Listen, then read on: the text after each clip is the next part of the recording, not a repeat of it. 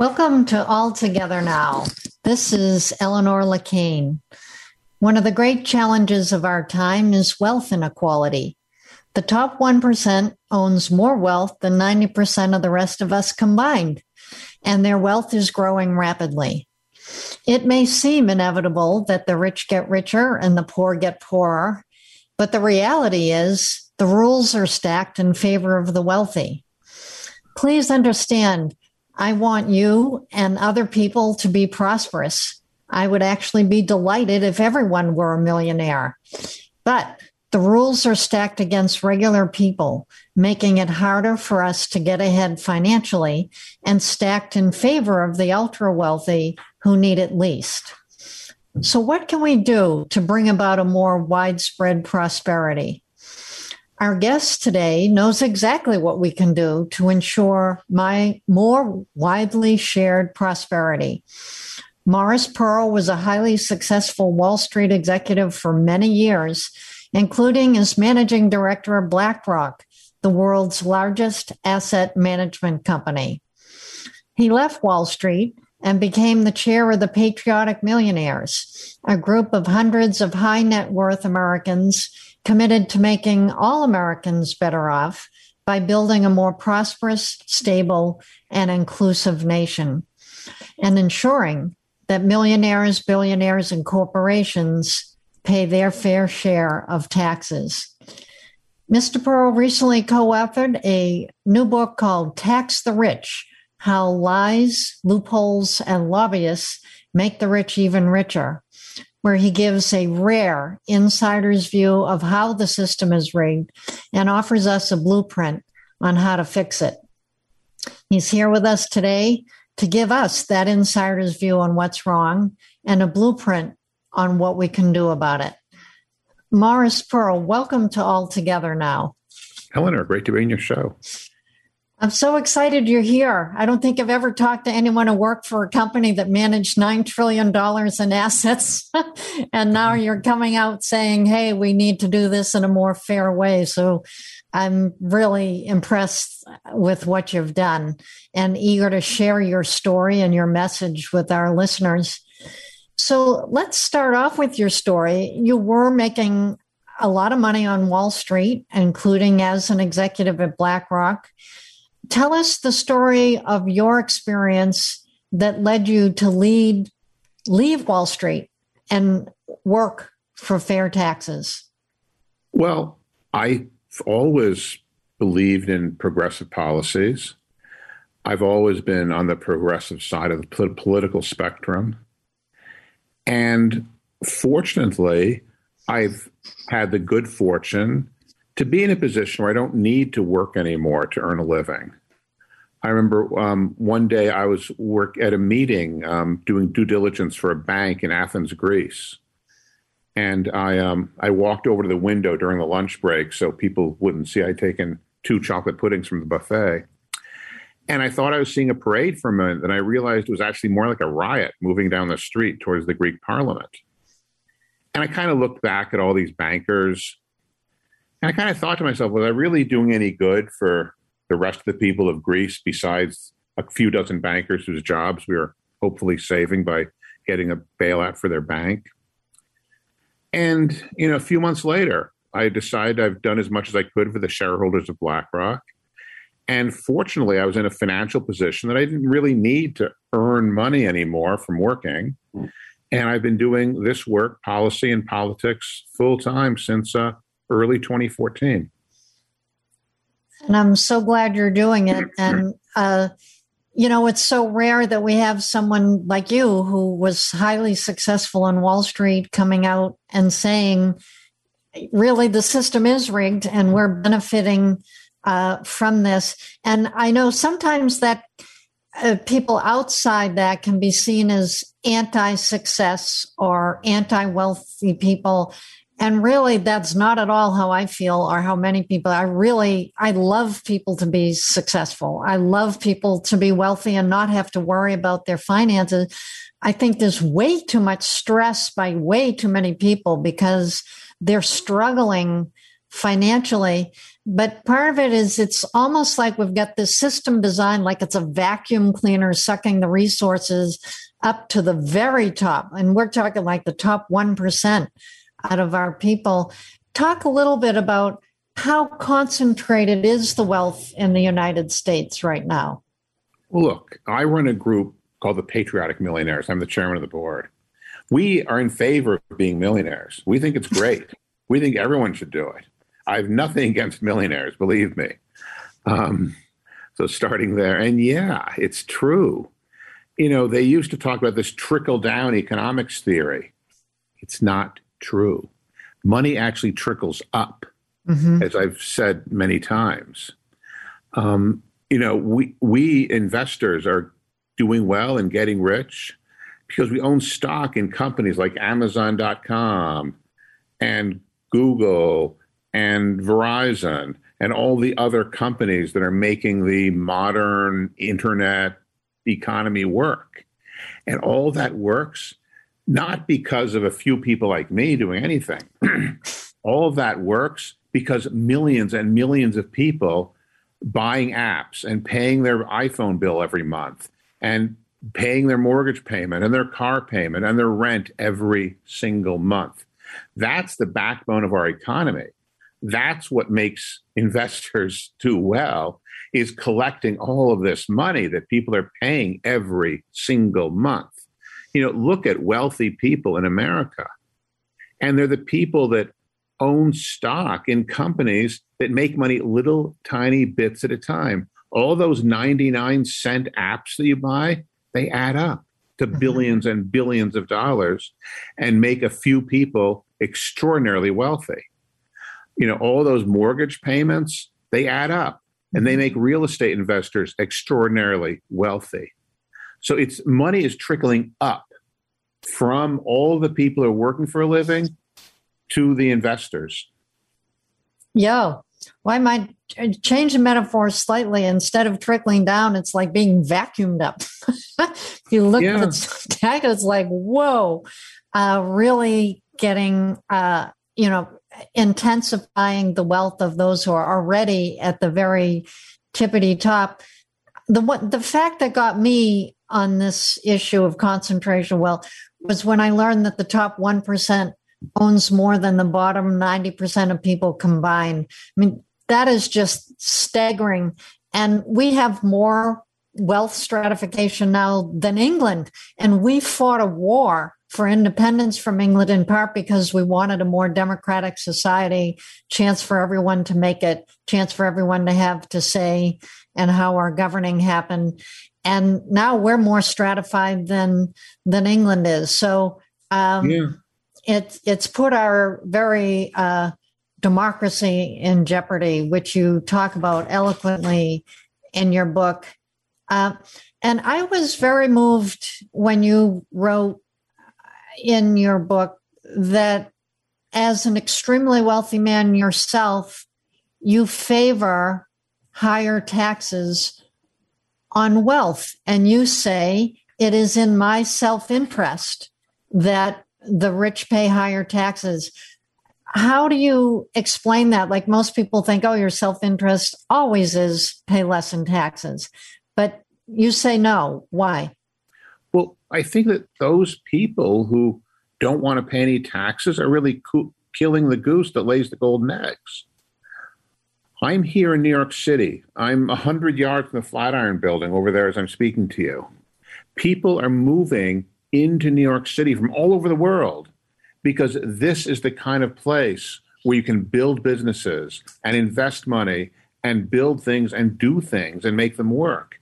And part of that is because here in New York, and like other places too, like San Francisco and other parts of the country, we have the resources to do things, to make the government work for people, to make this a great place to live. We have hospitals and universities and internet and public transportation and all these things that make people from all over the world want to move to these places. That's why we have big, huge cities with millions of people living in them. And the parts in the middle of the country have big, wide plains with few people living in them. because people don't want to live there. And paying taxes is a good thing. That's what makes New York, New York. That's what makes our nation successful, is all the things that we do. And doing all those things requires money. The people that created this country, when they moved from England and Europe, they knew that. They created things called commonwealths, like the Commonwealth of Massachusetts, because they knew we needed common wealth. That's how you make a society successful, is you have common wealth to do things together. You know, we went on the wrong course when I was in college, and, you know, an actor who became the governor of California rode a horse around and said, oh, everyone should do things by themselves. People, it's good to be greedy. And Michael Douglas, who had stripes running the wrong way in his shirt, said that. And they kind of told America, no, you're not supposed to do things together. You're supposed to each do things independently. And those few of us whose God's countenance shined upon are supposed to be extraordinarily wealthy. And the rest of you, well, that's how God intended you to be, poor. And that's not true. Exactly right. And it's so interesting. We often have, you touched on this metaphor within the American myth about the Lone Ranger, but it's kind of missing that whole other side, that there couldn't have been a Lone Ranger without the people who did, you know, the barn raising, where the whole community came together to help someone build their barn.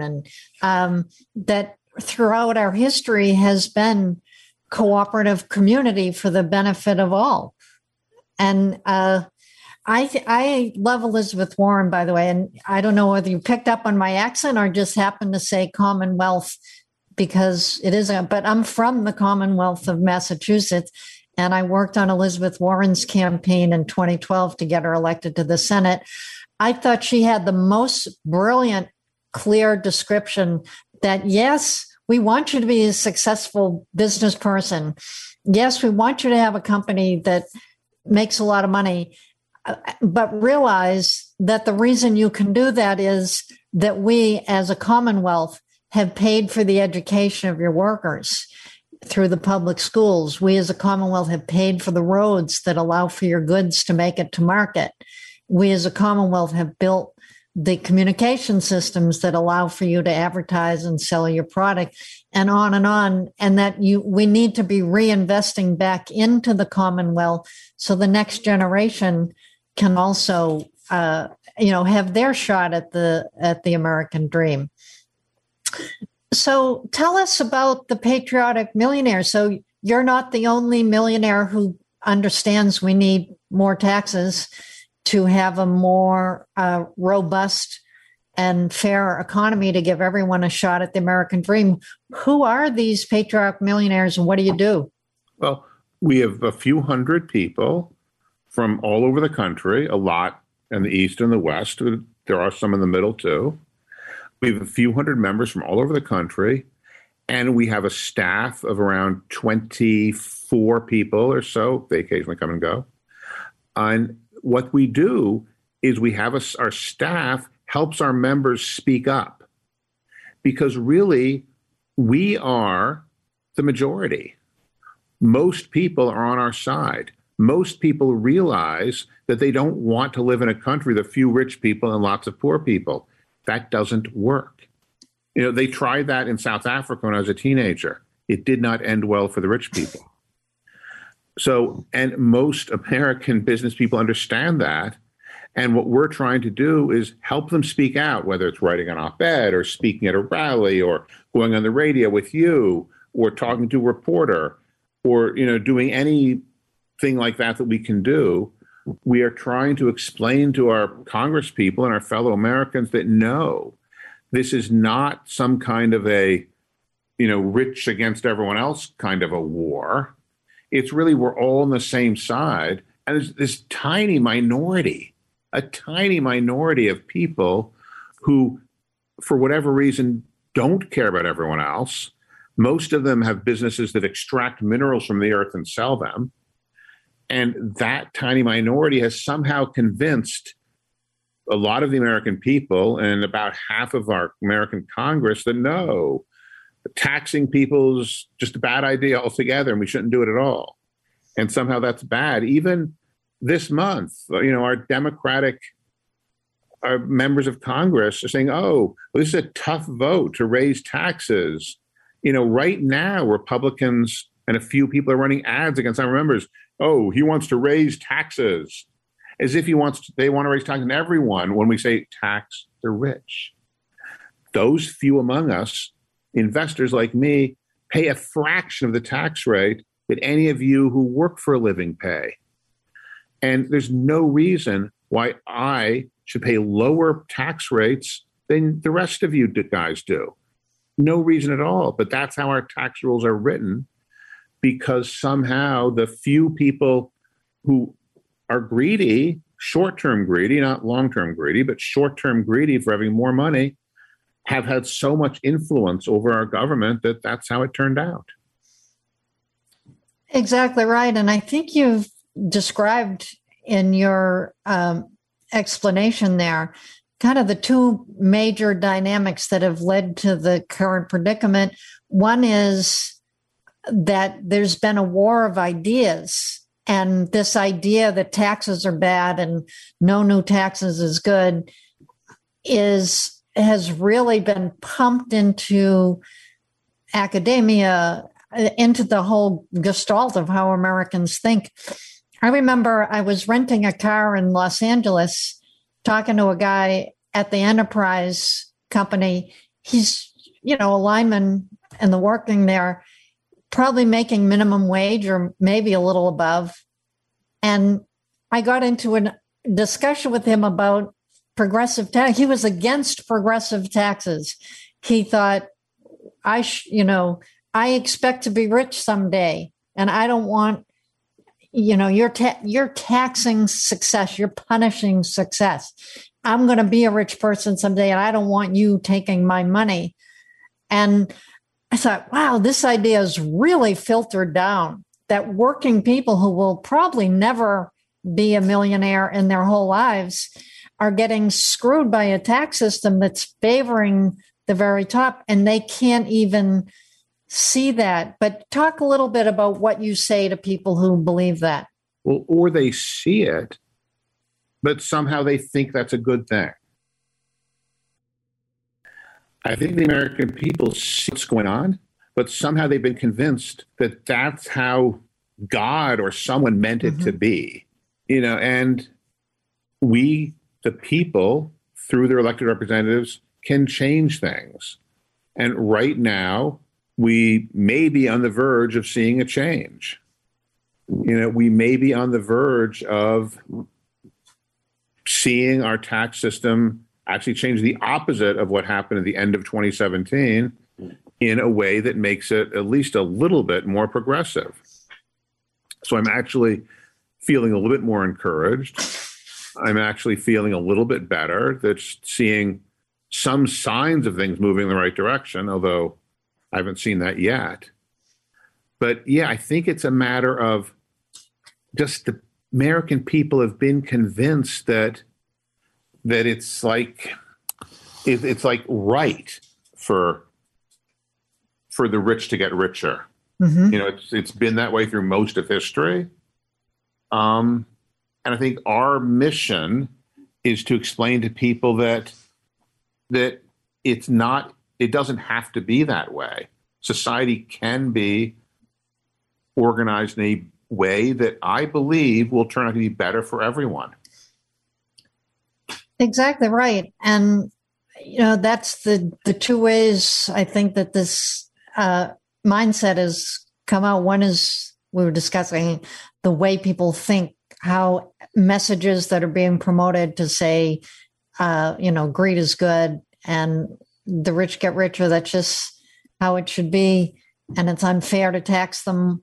And we're not, by the way, talking about taxing them more. We're talking about taxing them fairly. Talking about taxing them more than they're currently being taxed. More than that, yes. Exactly. Well, it's like Willie Sutton? They said, why do you rob banks? He said, because that's where the money is. And if you want to pay for the budget, you need to go where the money is. So I think that's a good idea. But the second thing that's happened is the wealth, people with wealth using the wealth to get more power, influencing their elected representatives in Congress and everybody else in Congress, using their money to get more power to change the rules in their favor. And then they get more money from the changed rules, and that allows them to give more money out and get more power. So we're in a very kind of a downward spiral there. But you're right. We have a hero, I think, in Joe Biden with this budget that he's presented, which is we need major work in the country. We have to fix roads and bridges. We need renewable energy to deal with the climate crisis. We need childcare so women can get to work, the kids can be taken care of, and we can pay for all of it by putting taxes on the most wealthy who can most afford it. So, but the battle is now engaged. And as we're talking, these discussions and battles are raging here in Washington, D.C. on Capitol Hill, trying to get that bill passed. So you've been at this now for a while. What do you see as the prospects for Biden's budget getting through? Like, what is stopping it, and what do we need to do to push this through? Well, it looks to me like it's currently down to two people. Joe Manchin from West Virginia and Kyrsten Sinema from Arizona. They've been in and out of the White House all day. The president is talking to them, trying to figure out what they want or will agree to. The impression is that it's one of those things where like egos are getting in the way of policy, and that sometimes it's not even a policy thing that somebody's working on, but more of a personal thing. So I think that it's up to the president to figure out how to get these people to agree to the right policies in a way they won't like lose face or something. So I think that's where they are. On the House side, there have been, 9 somewhat recalcitrant ones. A few have written letters back and forth. But I believe that the leadership will have the votes to pass a bill if they can get an indication there's 50 senators who agree on something. So I think that's where we are. I think they're trying to do both at once, sort of the part that bipartisan agreement is on and the reconciliation part, because the feeling is that the more, I don't know what to call them, the ones who are less in favor of taxing the rich, whoever they are, that you want to have, the progressive side wants to have some leverage, so wants to say we're not going to vote for anything until we get everyone to agree on the whole package. You don't want to pass one part first, and then the people who like that part will just go home and won't care about the other part. So I think that's where the progressives are, insisting on we do, both, whatever the two things are, do them simultaneously. But I think that I think the speaker will have the votes in the House whenever she gets an indication that there's 50 senators who agree on something.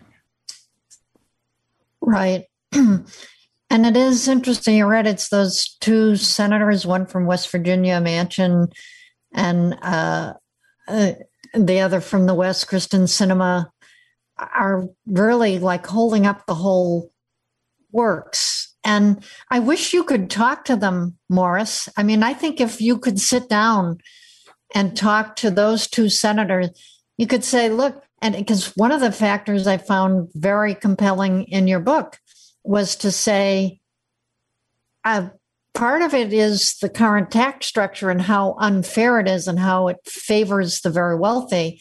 But part of it also is the tax collection is unfair.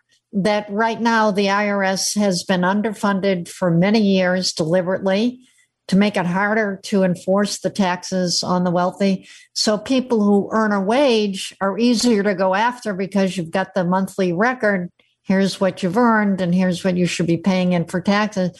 Whereas the very wealthy have many ways of earning the wealth and hiding the wealth, investing the wealth, and that the IRS just is incapable of really auditing the higher end people. So they tend to audit the earned income tax credit people who are barely getting by as much as they do the very wealthies. And that if you actually enforce the current laws, that we could earn 75% of the current deficit would be paid. I think what you're saying makes sense. I do want to distinguish between the things that are legal and things that are illegal. Mm-hmm. You read the ProPublica piece about how all these billionaires pay almost no taxes. Those people are doing things that are perfectly legal. The thing is, we pay income taxes on income. Well, if you're a billionaire and you're already rich, you don't need any income. So that's why billionaires don't have to have any income and don't have to pay any taxes. I didn't even understand why that was interesting news. I always knew that investors don't pay taxes because we don't earn any money. If you're already rich, you don't need to earn any money. So it took me a while to even figure out what the surprise was in that story or what wasn't already known by everybody. But I've since figured that out. So I think, mostly I say we investors, people like me, should be paying the same tax rates as people who get a paycheck every week because they're working for a living and have money deducted from their paycheck every week. And that's what the Patriotic Millionaire's basic message is about. I don't think that our members and myself will pay any more taxes if we have more auditing, because what we're doing to pay less taxes is perfectly legal. Mm-hmm. Now, yes, I do know there are a bunch of criminals running around.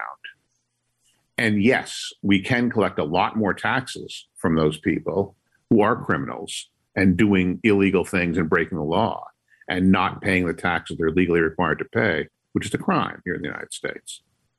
But I just don't want to separate those two. Mostly what we're talking about in our book is changing the laws so that rich people should pay more taxes than people who work for a living. And yes, it's another question of, I think, and everyone agrees, I think, that we should enforce the existing laws, although maybe some Republicans don't think so. Right, exactly. Well, I was thinking of one of your members of the Patriotic Millionaires. Chuck Collins was a guest on this show, and he wrote a book about the wealth hoarders. Yes. And the army of lawyers and accountants that wealthy people employ to figure out ways so that they can keep as much of their wealth as possible out of the reach of taxes legally. Yes, legally.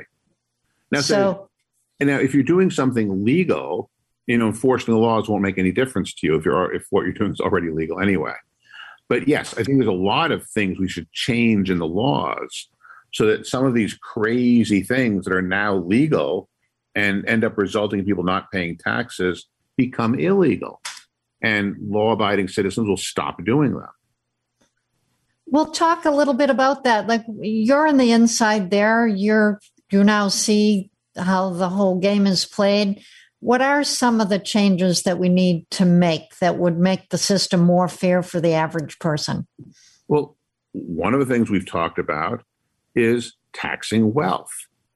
Now, if you live in a house somewhere that you own, and maybe you have a mortgage and maybe you don't, but if you live in a house somewhere that you own, chances are very high that you pay a real estate tax. And for most Americans, the house they live in is the major thing that they own. That's what most of their wealth is that home. And they pay a real estate tax, which is a percentage of the value of that home. And that's how our American system has worked since the very beginning of our country. real estate tax has been a pretty major part of most people's budget since not time immemorial, but for several centuries, except for people like me who are more wealthy. I mean, yes, I do live somewhere in a very nice apartment uptown, but most of my wealth is in my stock portfolio. I do not pay any tax on that.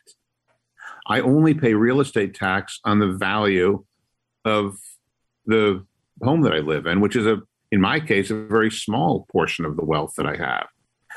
So we believe that the rich people should pay a wealth tax the same way all of you whose wealth is in your homes have been for your whole lives.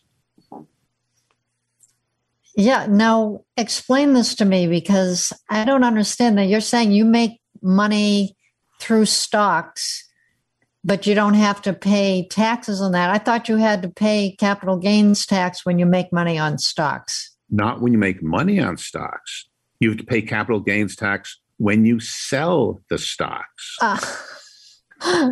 So you just don't sell your stocks? What do you live so on? I've invested money in, say, Amazon and Apple years and years ago. I've made millions of dollars as the value of that stock has gone up and up and up. I can spend some of that money. I can just tell my stockbroker to please send me some cash, and I can spend it without ever selling any stock. And yes, I'll be charged interest on that, but that'll be something for my kids to worry about, after my days on this earth have been finished. And yes, and then they won't have to pay any capital gains tax either, because the way the rules work, if you inherit stock, you only pay capital gains tax on the amount it went up in value after you inherited it. So the millions of dollars that I've made watching the stock price go up and up and up over all these years will never be taxed, and no one will ever pay any tax on this, assuming that my kids inherit the stock, after my demise. And that's a law that we think should be changed. Yeah. So I still don't get it. And the reason is I just this week, as a matter of fact, sold some stock because I had to pay for some home renovation issues. And when I sold the stock, I had to pay the capital gains on it. How do you get the cash without selling the stock? You withdraw money from a margin account.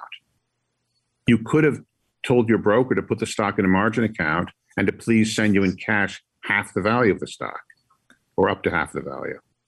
And if you're wealthy enough, half is enough to live on for a long time if you have a lot of stock. Okay, so I got to tell my stockbroker, put the stock in a margin account. Yeah. And then draw it from there. Yeah. And as long as the amount that you've withdrawn plus interest is less than half the value of your stock, which is easy if you have a few $1 billion worth of stock, then you'll never pay any taxes. Oh, Morris, I wish I had talked to you last week. Hey, I'm here every week. I'll keep your advice in mind for the future. Yeah. Of course, you have to have more than twice as much stock as you need to pay for your home or whatever it is you're buying. Right. Yeah. All right. Well, that's cool. So if you're a billionaire and you have billions of dollars worth of stock and you live on a small fraction of that, most people can live on, $1 million a month pretty easily, then you never have to pay taxes. Taxes are kind of a voluntary thing. Do whenever you do it if you feel like it, kind of a thing for the wealthy investor class. So you think then that strengthening the IRS and funding them more isn't going to matter unless we change the tax code. Is that right? Well, it will matter to tracking down some criminals. Okay. Yes, it's true, there are some criminals out there, but that's nothing to do with what I've just been talking about. Yeah. No amount of funding the IRS, if you don't change the tax laws, giving the IRS any amount of money will not change what I've just been telling you, because there's nothing illegal about what I've been doing. I'm fairly sure. Right. Good. Well, So let's talk about some of those changes in the tax code. And I know for a lot of people, this is like puts them to sleep. And I'm writing a book right now about what we can do in the United States to address our major challenges. There's a whole chapter on how to increase shared prosperity so more people are stronger financially. And I say the number one thing we need to do is change the taxes. Don't fall asleep on me here. People are counting on you to be bored and confused, and they talk about it in ways that make it boring and confusing. But this is the single most important thing we need to do for having wider prosperity in the country is a more fair tax code. So you talk about taxing the wealth. Talk about some of the specific ways. Like, do you support Senator Warren's wealth tax? Yeah. Yes, I think that'd be a definite improvement and a good thing. We all support Senator Wyden's bill, which talks about taxing capital gains, whether or not somebody sells their assets, essentially. Every year, if you make money from your salary, you pay tax every year. If I make money from my stock going up, I only pay tax if I should happen to sell the stock someday. So Senator Wyden, the chairman of the Senate Finance Committee, has a proposal to tax people in unrealized capital gains too, which, works out to be similar, but not exactly the same. So we're supporting these proposals to essentially tax money from wealth the same way we already tax money from wages. That's the basic principle that we're supporting, and Senator Wyden and Senator Warren are supporting, is having the wealthy pay taxes the same way that everyone who earns money to live on and has money deducted from their wages every single week already pays taxes.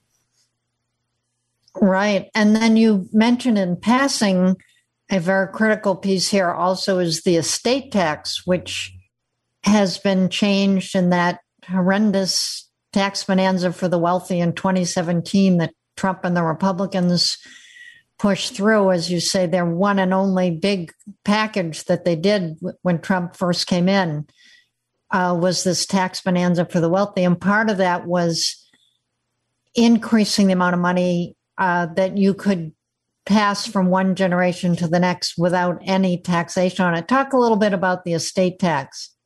Yeah, we believe that if you get money from working, if you get money from earning income on your wealth, or if you get money from inheriting it, you should pay taxes the same way. Mm-hmm. I don't think there's any good reason why people who inherit vast amounts of wealth, excuse me, I don't think there's any good reason why people who inherit vast amounts of wealth should get that tax-free, while people who get money from working have to pay taxes every week. So we support taxing, over some reasonable amount, millions of dollars. Mm-hmm. We support people who get millions and millions of dollars from their, parents' estates should pay taxes on that, like any other kind of income.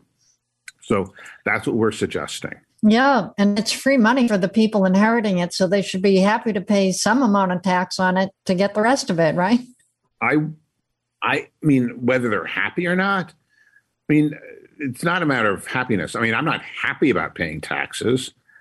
I prefer not to pay any taxes. I'd also prefer to have a free apartment to live in. And I'd also prefer not to pay for my lunch at the Thai restaurant down the street too. But, the apartment needs to be paid for in order to pay the electricity and pay the doorman. And I need to pay for my lunch because the people who cook the lunch need to be paid. And I need to pay taxes because we need money to run the country. So I'm not happy to pay for anything, but I pay for all those things because that's part of what living in a society means, is paying for stuff. Right, exactly. So you mentioned that the majority of people agree with you, which is true. Poll after poll is showing support for more taxes, fair taxes for the rich by big margins, including above 70%. Above 70%, poll after poll, including a lot of Republicans, by the way. Yeah. Go to Donald Trump's own precinct. He didn't get 70% of the votes. In the precinct where he actually lived when he ran for president. Yet taxing the rich gets 74%.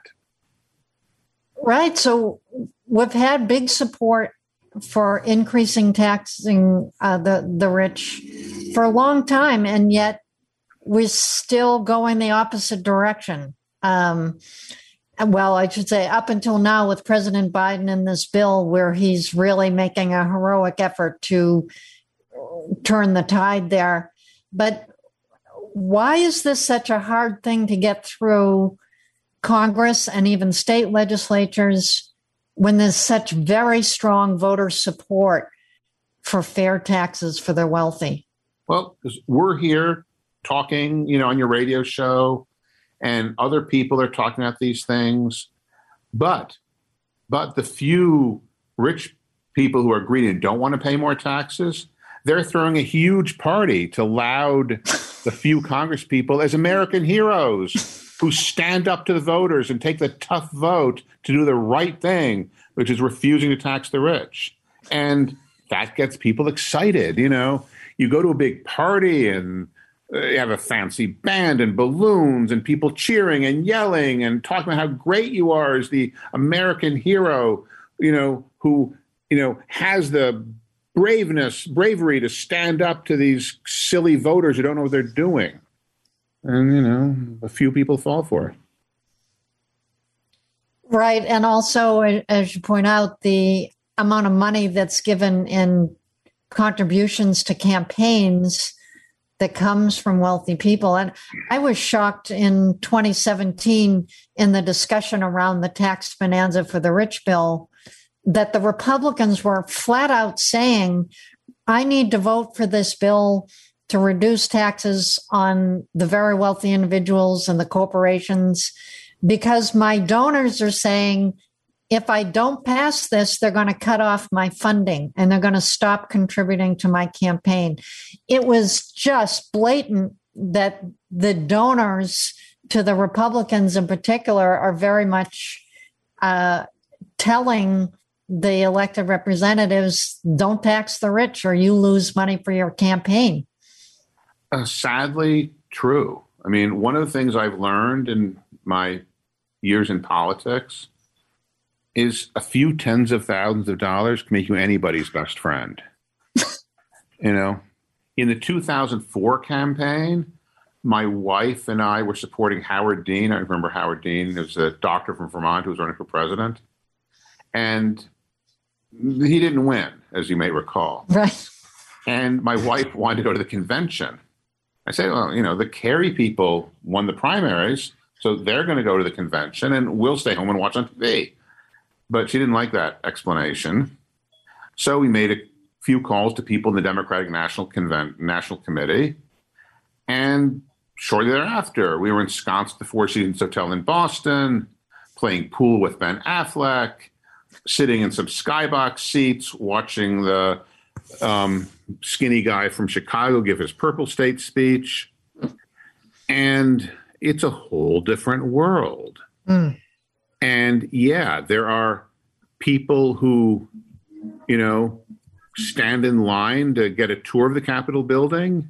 And there are people who are escorted inside to meet with their Congress people. Mm-hmm. And, the Congress people, even the best intended of them, end up spending huge amounts of time with these donors because they're constantly doing these donor events and fundraisers and stuff like that because they think they need millions of dollars to run their campaign. And so they end up actually understanding very well whatever it is these donors talk about all the time. And they don't really hear that much about what everyone else talks about.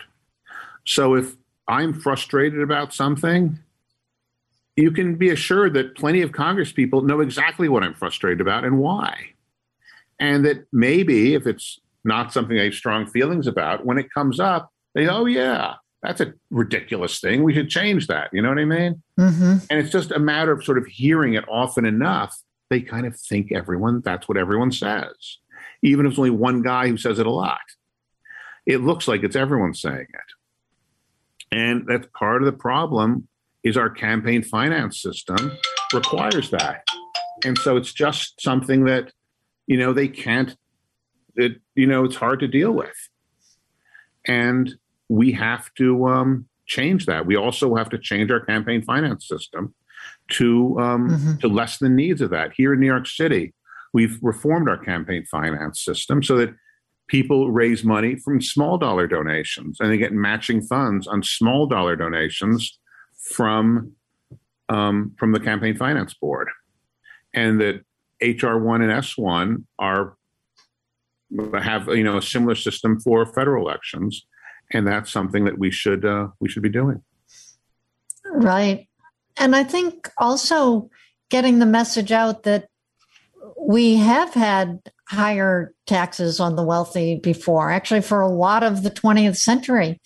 And if you look at the top rates on the marginal tax rate, they're 70%, even higher for decades. And it was actually among the most prosperous time in American history. Yeah. It wasn't that the economy collapsed. On the contrary, we had a very healthy economy and a strong middle class. Even Ken Langone, the guy who started Home Depot or helped start Home Depot, who has his name on the hospital on the east side over there, he made all that money when his tax rate was 70%. And, he lived here in Manhattan. He could have moved someplace with lower taxes, but he didn't, because this is where he wanted to live, and it's where he still wants to live. People were paying much higher tax rates than they are now and doing just fine. Right. And you talk from, with an insight of a high-level investor and a management of investment funds. And you say, look, go ahead and charge the 70% for that top rate. Again, we're not talking about 100%. All the money that you've made doesn't get taxed at 70%, just when you get into the higher echelons of money making. Like your 11th and subsequent millions. The idea is that you can pay 70% of your 11th million. Exactly. Anything you make above $11 million could be taxed at 70%. And you say, yes, people will still invest even at the 70% mark. Why? Because it's either invest and make the money you can make from it, or keep the money sitting there and not make money. And that gets you zero. So no investor going to want that. So when you put it that way, it's like, oh, it's just common sense. It's not going to stop people from investing. They'll invest and just pay what they need to pay to make their money. Yeah, there's this sort of fiction that, the investors will go on strike, or something. Right. And it is just fiction. I have money in the stock market. I guess I could withdraw it all in cash and put the cash in a vault someplace and make zero profits and have zero tax bills. But I'd rather make some income on that money, make some return on my investment, and pay taxes on it rather than make zero. It makes so much sense when you say it. And it just blows that whole argument out of the water that, we can't raise taxes, the economy will crash because no one will invest. So not true. And it has not been true historically. And you explain why it wouldn't be true even if we did it today. The implication is there's this alternative thing that investors could do that doesn't have taxes. But if you charge the same tax on all kinds of investment income, then people will invest in whatever they think is the best thing to invest in and pay the taxes, and that's how it'll work. Makes perfect sense. Morris, are you going to run for office? We need to get you in there. Well, here in New York, I live in New York City. We have plenty of people, yeah, you have good people. Yeah, I was talking to one of our New York Congress people, Alexandria Ocasio-Cortez, the other day. I gave her a copy of my Tax the Rich book, and she said to me, Morris, you do know you're talking to the choir now, don't you? I said, well, yes, but I still thought you might like a book. Absolutely. And you've got a lot of rich content in there. And what if you were talking to President Biden on this? He's obviously got the right instincts. He wants to help strengthen the middle class. His bill has been awesome on what we need in America and where the money will come from to pay for all of it. What would you say to President Biden if you had to sit down with him in the White House tomorrow? I would say hold the line, get these last few Democrats on board, and just insist that they follow the lead of their Democratic Party that you are the leader of. And, he has to be, a little, more like Lyndon Johnson, maybe. Right. Let's make a deal. Yeah. And you talk about some of both the content of what needs to be done and some about messaging and communications. And you're, I would say, brilliant at communications, the way you can communicate effectively and make it sound very simple and very fair and very commonsensible. What advice would you have to people who are trying to work to get these bills passed, to work for fair taxes, about both their strategy and their communications? Well, a lot of the credit, well, actually all of the credit should go to my co-author, Erica Payne, and our team at the Patriotic Millionaires. We are basically a communications group. We're running essentially a press and public relations communications firm, but instead of running as a for-profit firm, we're running it as a co-op for the benefit of our hundreds of Patriotic Millionaire members. And we're helping all of our members speak out and give the message that, yes, these progressive policies are good for rich people too. That's our basic message. And I think the basic message is that, no, these things are not going to destroy the economy or destroy jobs or whatnot. That's the thing. It's not that, poor people, we should be sad because the poor people don't have enough money. That's been true for forever. Mm-hmm. It's that we want the same economic growth that the Republicans are talking about, but we understand that getting economic growth depends on millions and millions of people who have enough money to pay for things. The same people I was talking about earlier in the show. It does not depend on a few rich people with lots of money. Because me having more money, yes, I could be richer. I could be a little more rich, a little less rich. It's not actually going to make any difference in my life, for better or worse. So I'll do about the same thing either way.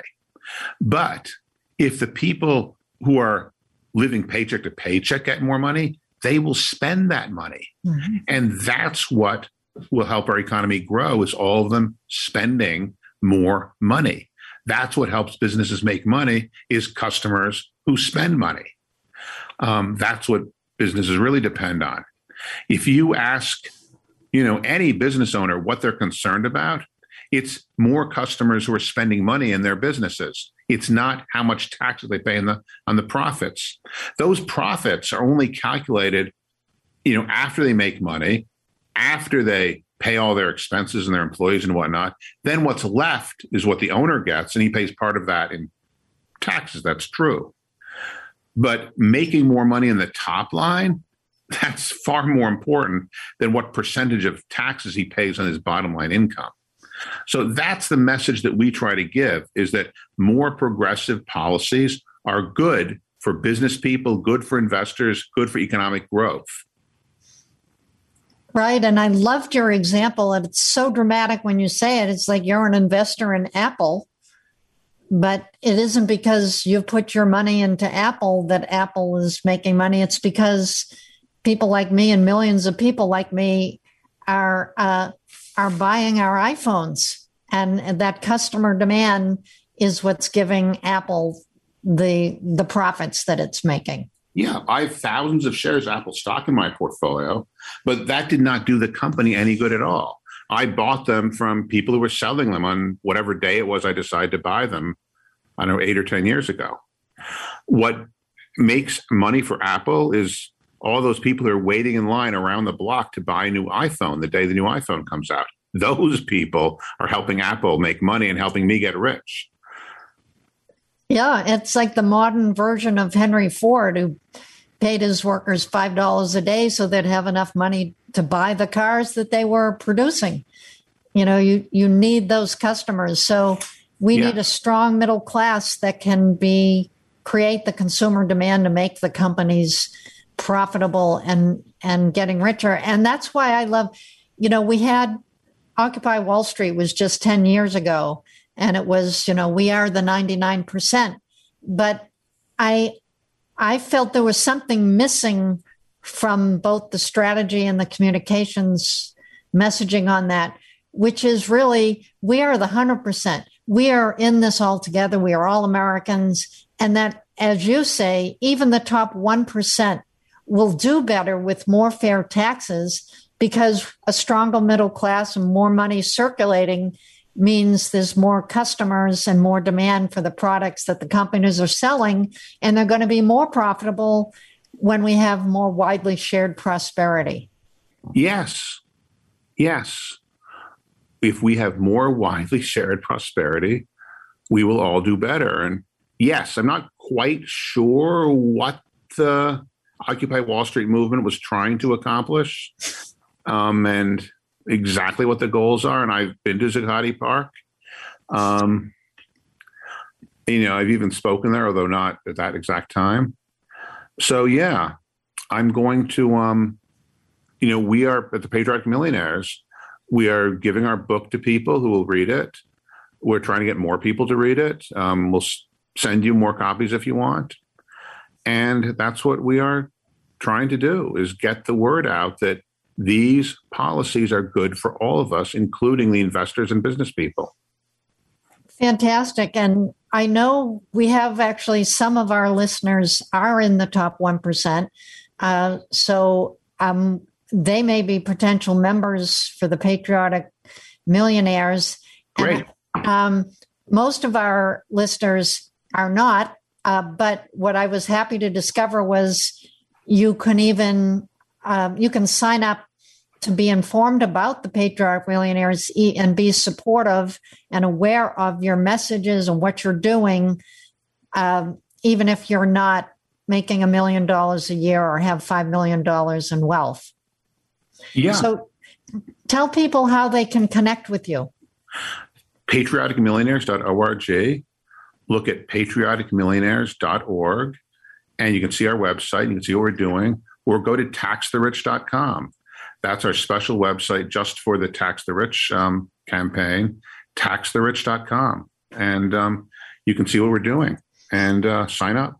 And our team can deploy you to, call your congresspeople or your senators or, help in some way. Do you actually have lobbying? We do. We have several staff members who lead groups of our members to go, used to be in person, now virtual meetings over Zoom, to go explain to these congresspeople what we're trying to say. And, sometimes it's like, meeting some 22-year-old who wants to talk to the Chicago school who's never been anywhere near Chicago. But we can come in with actual business people who say, no, actually, I actually do run a business. I actually do make a payroll every week.